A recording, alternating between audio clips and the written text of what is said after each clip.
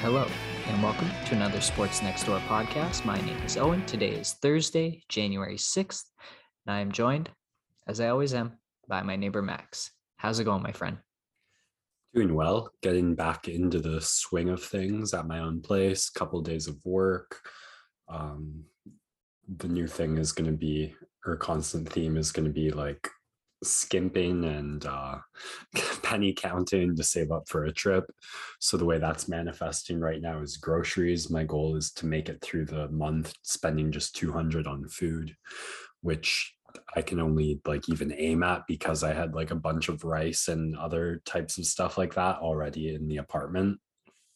But had like today and a good chunk of yesterday off, so could get a little more creative with my meals than just like rice and eggs. So that's been nice to kind of relax and after working a bit, sink back into the flow. A lot of time to figure out some things with everything locked down and curfewed. Cooking and Civ have kind of been that for me so far. How about you? Oh, diving back into Civ, are we? Always. Yeah, doing all right. Busy week at work, but always a nice half hour to an hour to escape and chat sports with you, my friend. So feeling better now.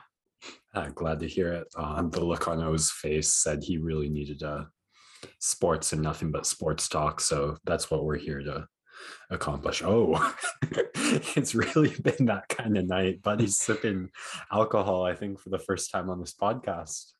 Yeah, we'll have a plausible deniability about what that beverage was on the screen. Sipping fruit juice. All right.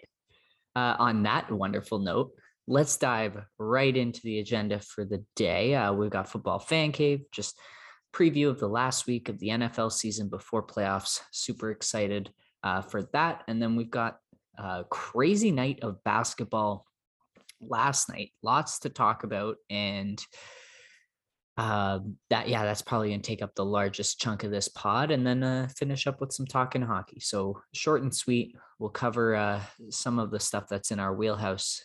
So without further ado, let's get right at her.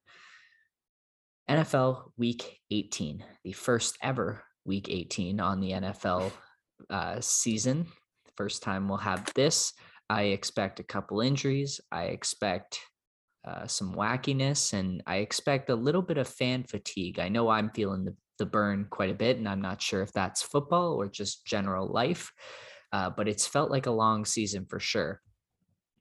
In any event, we have some exciting games on the docket, some with playoff implications. We know that the Green Bay Packers have clinched the number one seed in the NFC, but my first game to circle coming up this weekend is the game that will possibly decide the number one seed in the AFC. We have the Tennessee Titans and the Houston Texans, a divisional matchup. Now, on paper, this is a walkover for Tennessee and easy win and clinch the number one seed. But the last time these two teams played, given Titans suffering some injuries, the Texans shocked them and won in Nashville. So Tennessee definitely hoping to take revenge in this one. And we'll see if they'll manage to do that. Mike Vrabel, of course, I mentioned in the last pod, definitely top the favorite for coach of the year with what he's done with all the injuries, but would be a big buy for Tennessee to earn, as it just means one more week for them to get healthier and one more week closer to possibly bringing Derrick Henry back. Next game here, the Kansas City Chiefs and the Denver Broncos. This game actually happening on Saturday. As a Broncos fan, can't wait for the season to be done with at this point. And I think it's going to be a bit of a one-sided contest, as the Chiefs still have the possibility of getting the one seed if they win. And because they're playing on the Saturday, they don't have the luxury of scoreboard watching and waiting to see results and possibly pulling guys out in a third, fourth quarter. So they will have to play with the intent to win. And I believe they're just going to do that. Next one. Another divisional matchup between the Cowboys and the Philadelphia Eagles, both teams playing for seeding. The Cowboys have clinched the NFC East, trying to raise their seeding in the wild card round and maybe get a more favorable matchup. And on the other side, the Eagles need to win to officially clinch their wild card spot. So going to be an interesting matchup between those two.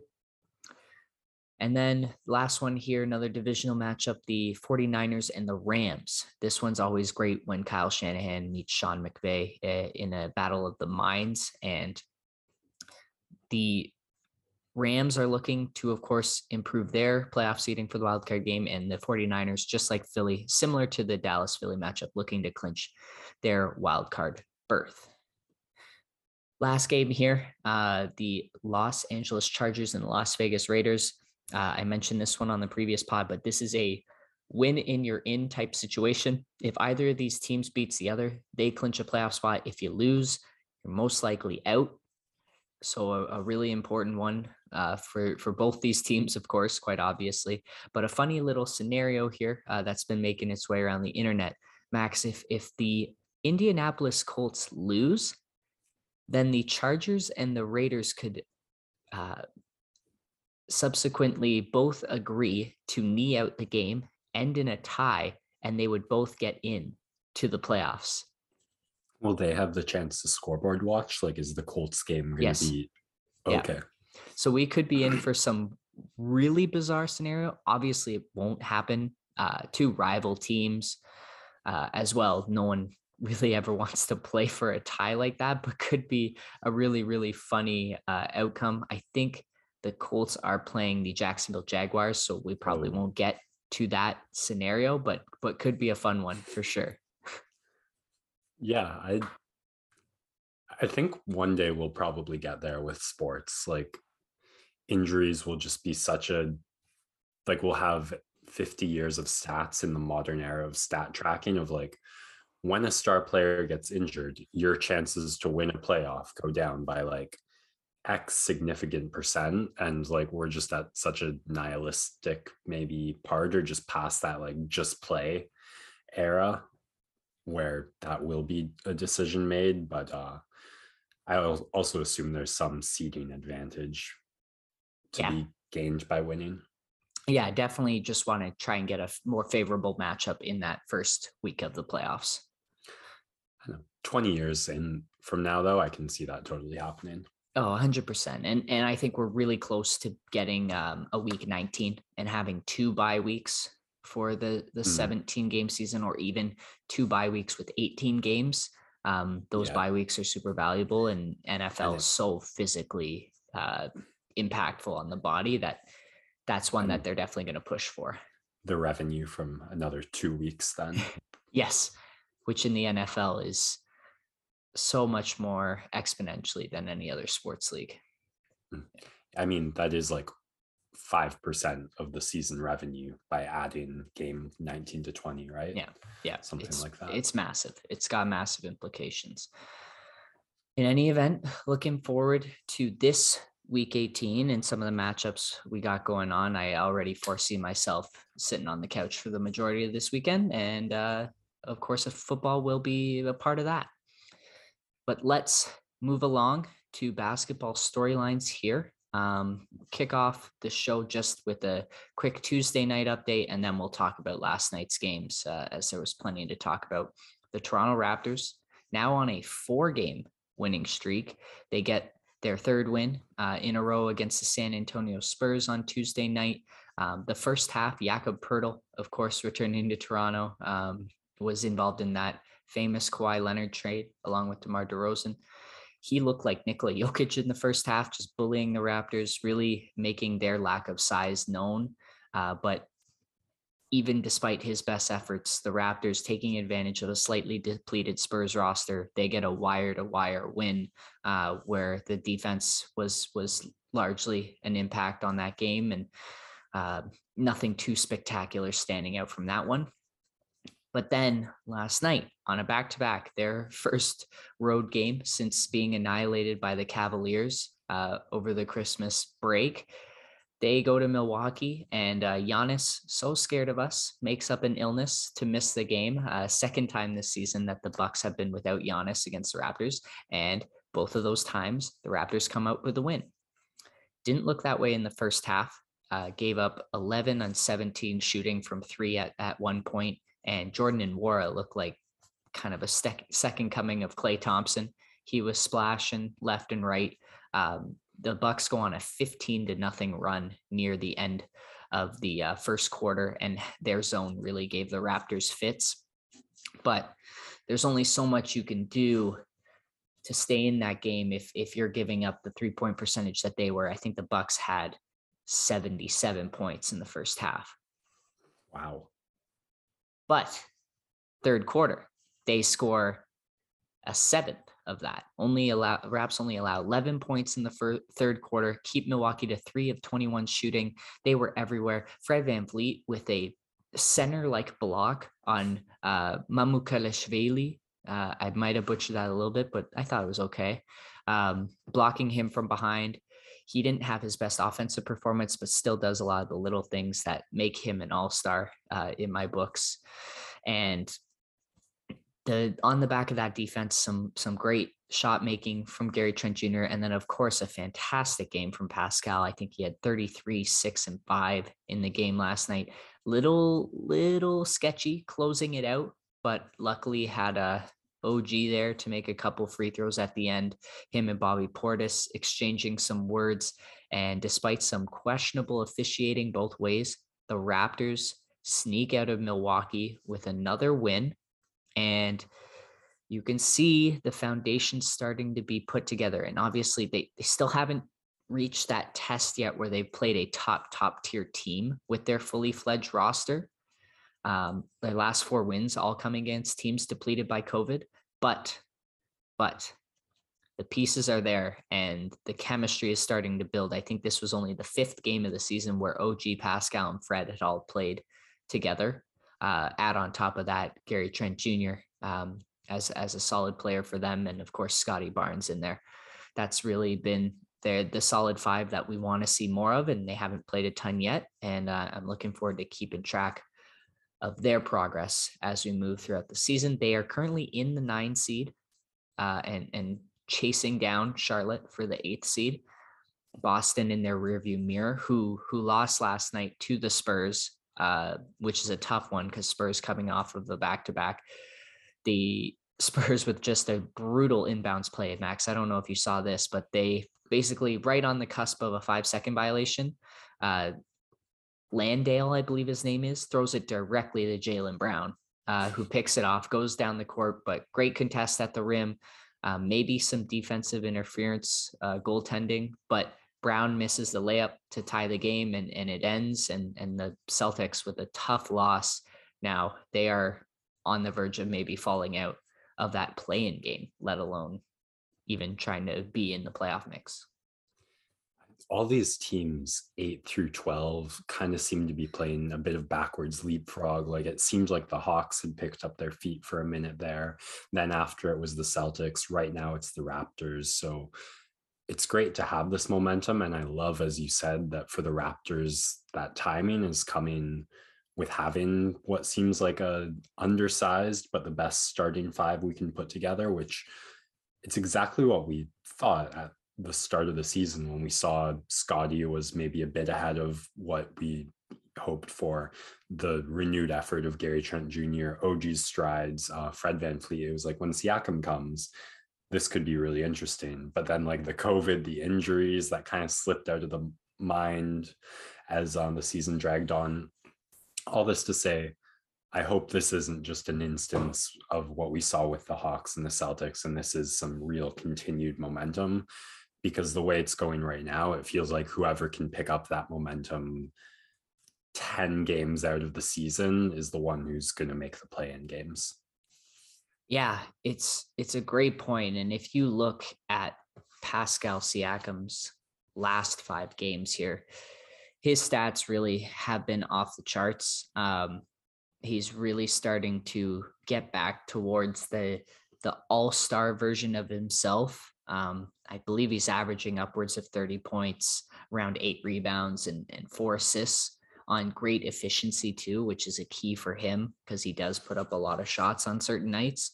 So Pascal really gearing it up close to the All-Star game. I don't think he's going to get in, but it's great to have him in that mode when really for most of the season they've been relying on Fred VanVleet. So looking forward to seeing what this team can continue to do moving forward.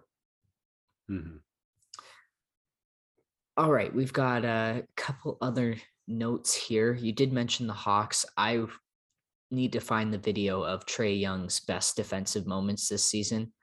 There's a great compilation circling out there on Twitter of him basically just like backing away from people driving towards the basket and losing track of guys relocating for threes. It's pretty bad. And you saw last night they didn't have him.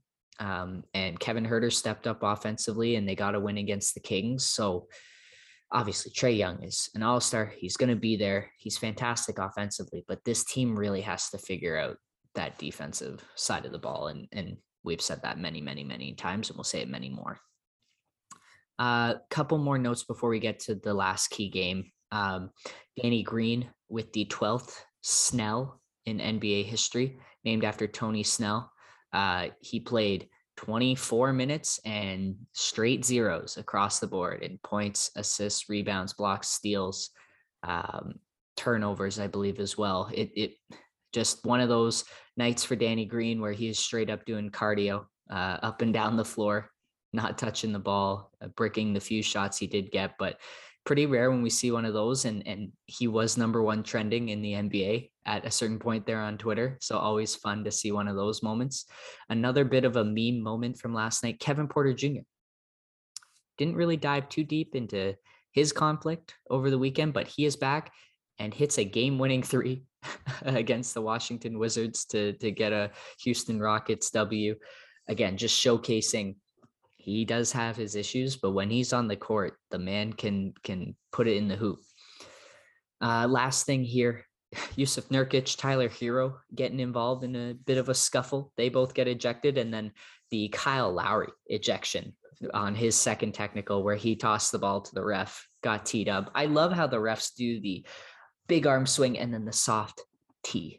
It's just so perfect, and you'll have to maybe check out the video here to see that little soft tee. It's like they're playing triangle. If you're an NBA fan, you know what we're talking about.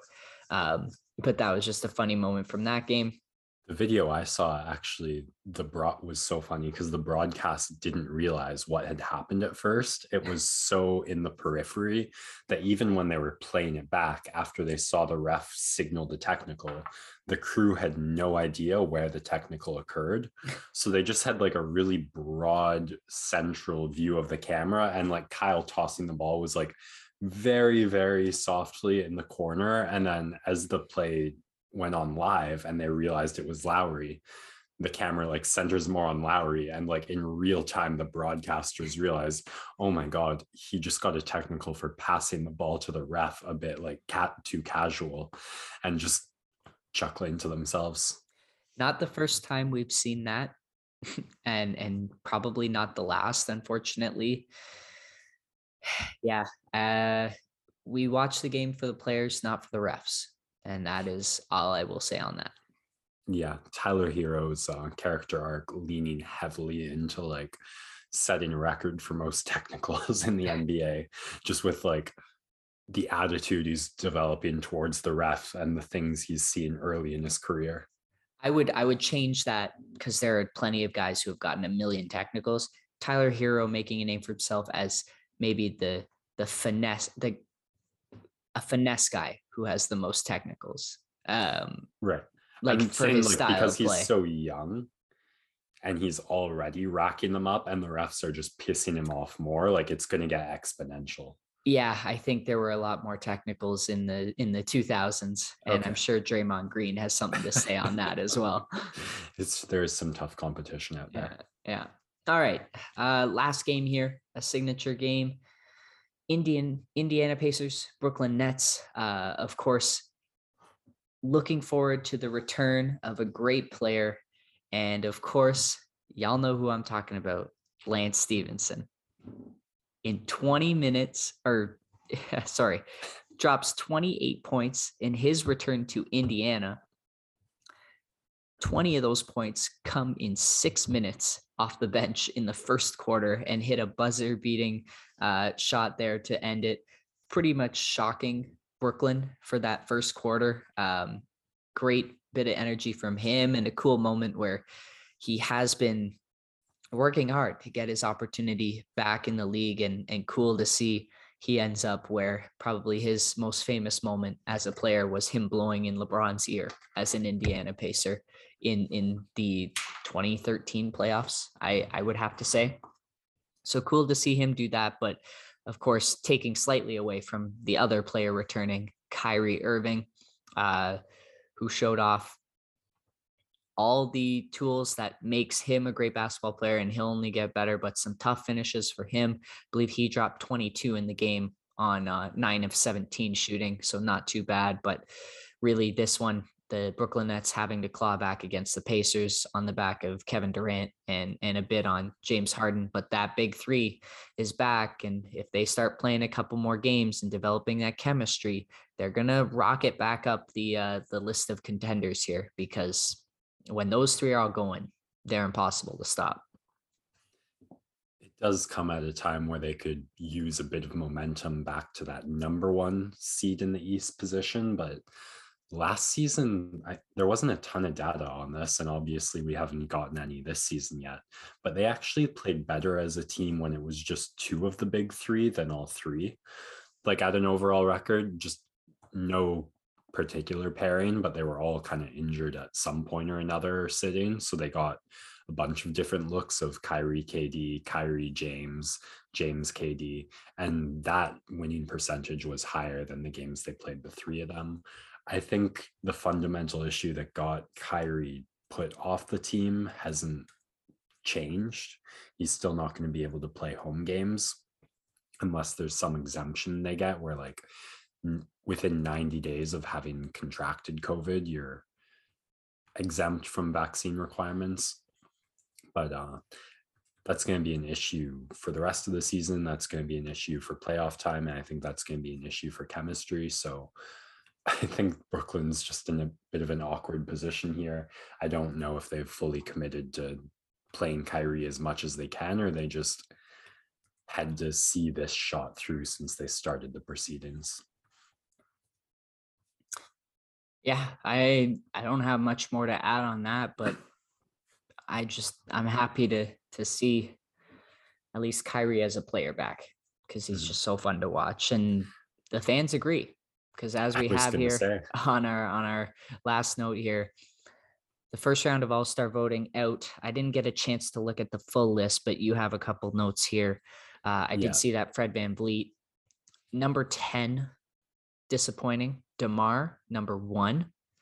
Definitely have contributed to that myself. So happy to see him up there. And then, of course, Klay Thompson and Kyrie Irving in each in the top 10 for All-Star voting.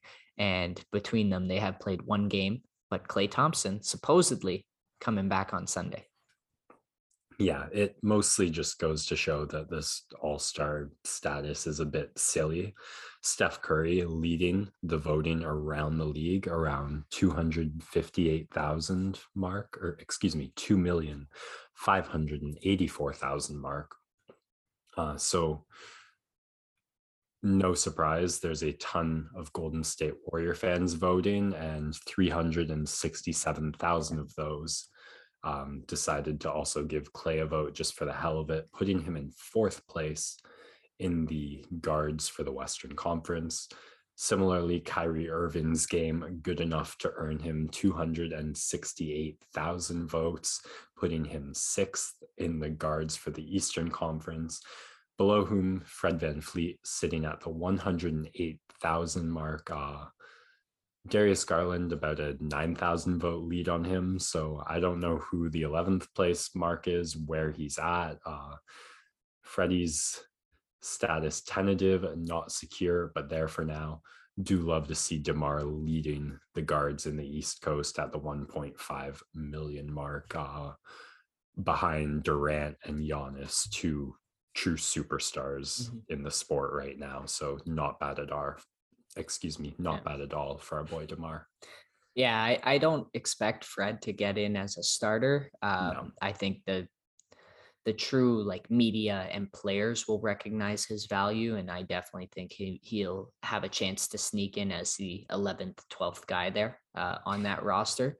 And then with in regards to Clay and Kyrie, I think the NBA should maybe look at imposing a games played limit just on the vote, not having them eligible to be picked by the fans if they played Mhm. less than like half of the games, right? This might be a John Scott moment for the NBA. Some other trends I just noticed taking a second quick peek. In the Western Conference, LeBron James, Paul George, Anthony Davis, Carmelo Anthony, and Russell Westbrook also all nominations or starters. So five of the 20 Western Conference players come out of LA, Mm, and that would be one of the biggest cities in the US. So, yeah. Laker Nation showing the love. yeah, Wiggins and Draymond in the Western Conference as well. So that's four Golden State Warriors out of 20 as well. Yeah, I believe fans are 50% weighted and then media 25 and players 25. So hopefully we end up with at least like, because then I think the coaches or pick the rest. I forget where the reserves come from, but hopefully we get a legitimate group of starters for this all-star game. And usually it turns out to be that way. Yeah, you want the all stars of the season. Yeah. All right. Let's move on to talking hockey here. Couple of quick notes on outstanding defensemen, and then we'll jump into some of our thoughts from the Oilers Leafs game that happened last night. First, Max, have you seen this goal by Cale Makar? I have not. Okay, so you got to go watch that right now while I vamp on Owen Power. So, switching gears, Owen Power scoring a hat trick in the first World Junior game for Canada against Czechia, gets named to the Olympic roster for Canada heading to Beijing here in just a couple of months, looking to provide some of his size, speed, stick handling ability, and just cool that a kid like this who normally would be playing in the NHL, but still young enough to be a junior, will have the opportunity to represent his country.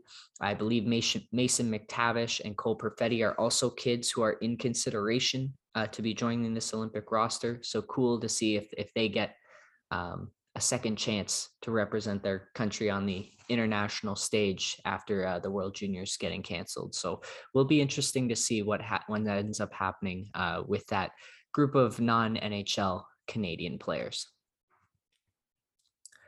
So Cale Makar Oh pulling off, my pulling goodness. like absolutely slamming. He hit 3 emergency breaks, making Wow. minced meat out of Kirby Doc there in 3-on-3 overtime versus the Chicago Blackhawks, stopping on a dime, coming in silky mitts to finish it off. And that one's definitely up there, probably a top 5 goal of the year, still behind McDavid's individual brilliance. And then, of course, the Zegras Milano alley oop. But nonetheless, that is a defenseman, folks, pulling off a move like that. And Cale Makar just continuing to ascend, and moments like that put him in the minds of fans when voting for the NHL All-Star game. Yeah, Cale Makar. Max, your thoughts there? Just the word defenseman does not mean what it used to mean in the world of hockey. The skating, the hands, the offensive awareness to pull that off. If I hadn't seen him back end for so long, I'd believe he's a winger. Just happy to have players like that Yeah, uh, that will one day rep the red and white.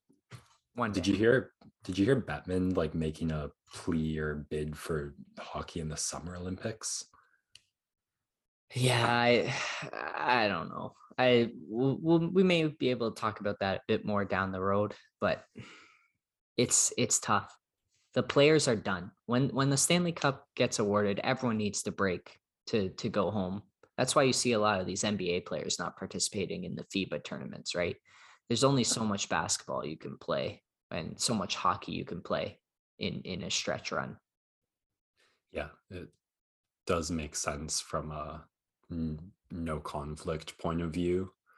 And players are so desperate to play it right now. I can almost see them going for it, but Yeah. it, yeah, I just think of a guy like Stamkos who has been waiting for his opportunity. If Tampa makes another deep playoff run, like going to an Olympics after all the hockey he's played, that could very well spell the end of his career, just in and terms of how much of a toll that would take on him.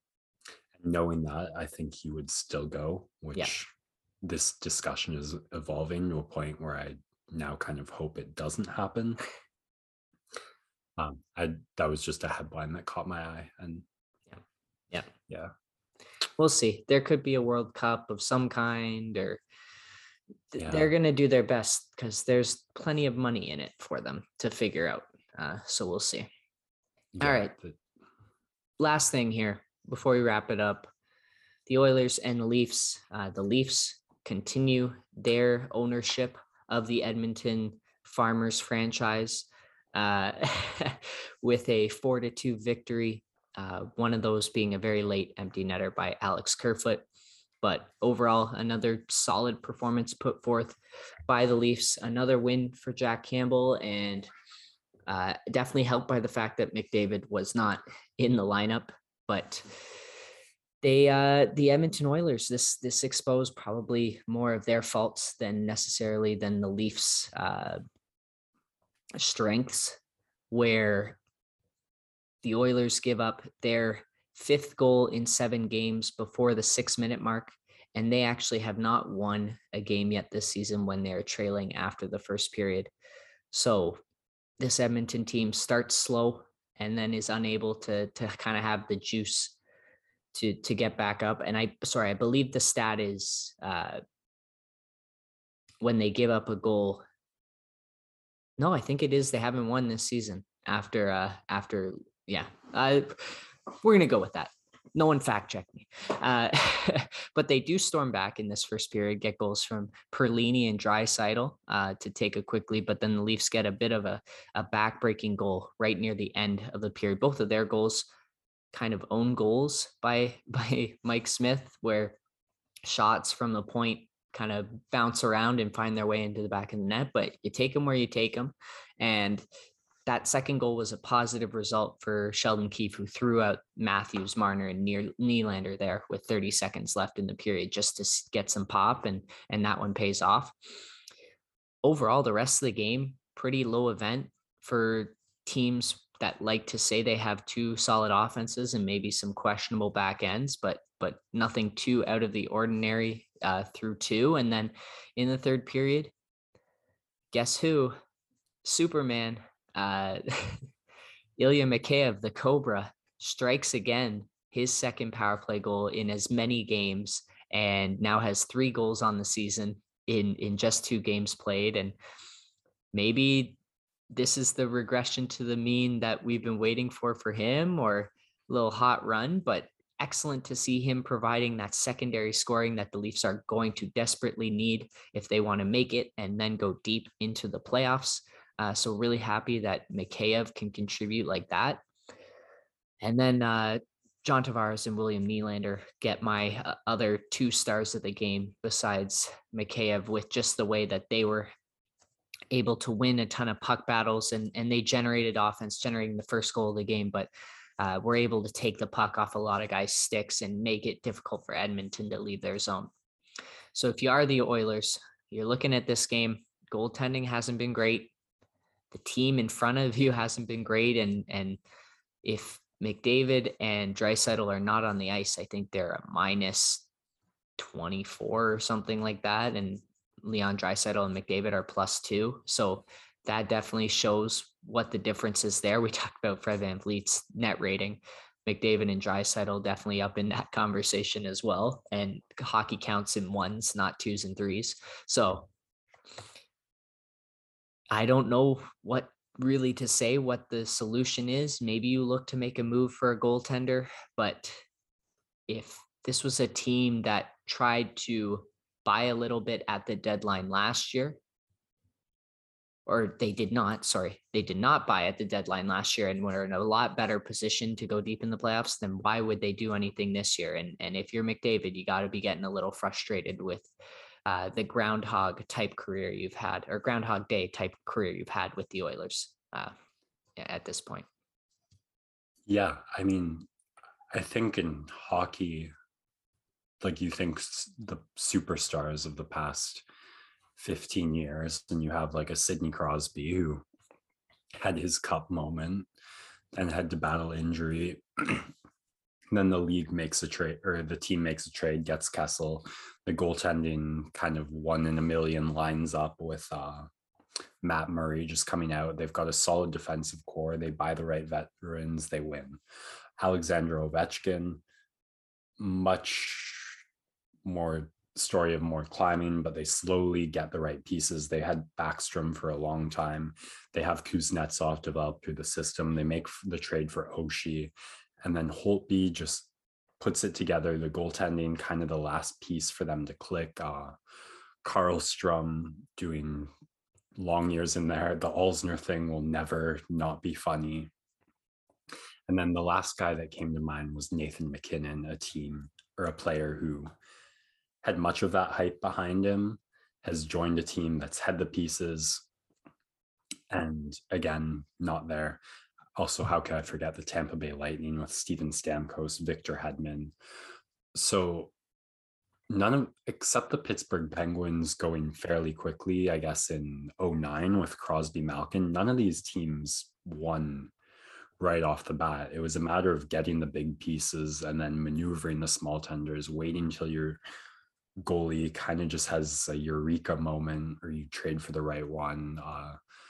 The coaching has to be in place long enough to develop a system that all the players buy into. So I've been reasoning this out as I talk, and I feel like time is kind of on McDavid's side. History says in the past 15 years, but I'm sure you could just as easily pull 5 prospects off the top of your head with quite high ratings who never got anywhere. Yeah, I think it's more of a process issue rather than the results. You got to look and see it last year. Probably had a decent shot to make it to the Stanley Cup final. I mean, you saw the Canadians did. So why aren't you investing in that success? Whereas if you're not going to, then why hasn't this team been bolstered with younger talent to supplement Draisaitl and McDavid? Because they a couple of years ago made some short-term moves to try and win now. So they keep getting caught in the middle here, and that's something that needs to be addressed soon. Even if McDavid's still young in his career, has time on his side. You know, that almost made me feel really optimistic about the Maple Leafs this season. The goaltending's line, it's just the defense. If like either Brody and Riley can step up to like some legit top 2 defending, and Hall and Muzzin have like a renaissance, Liljegren, Sandin get there, this could be it. Maybe this is the year. Said the Leafs fan every year. But like maybe we've done our time, and this, like, Campbell is the Messiah, heralding like, you've done your penance, you've suffered. Let me take you to the promised land real quick. I hope you're right, man. I hope you're right. It's every curse has to end someday, but like what day will that be? All these teams had their top pick, saw the promise, suffered through the process, and then it all came together.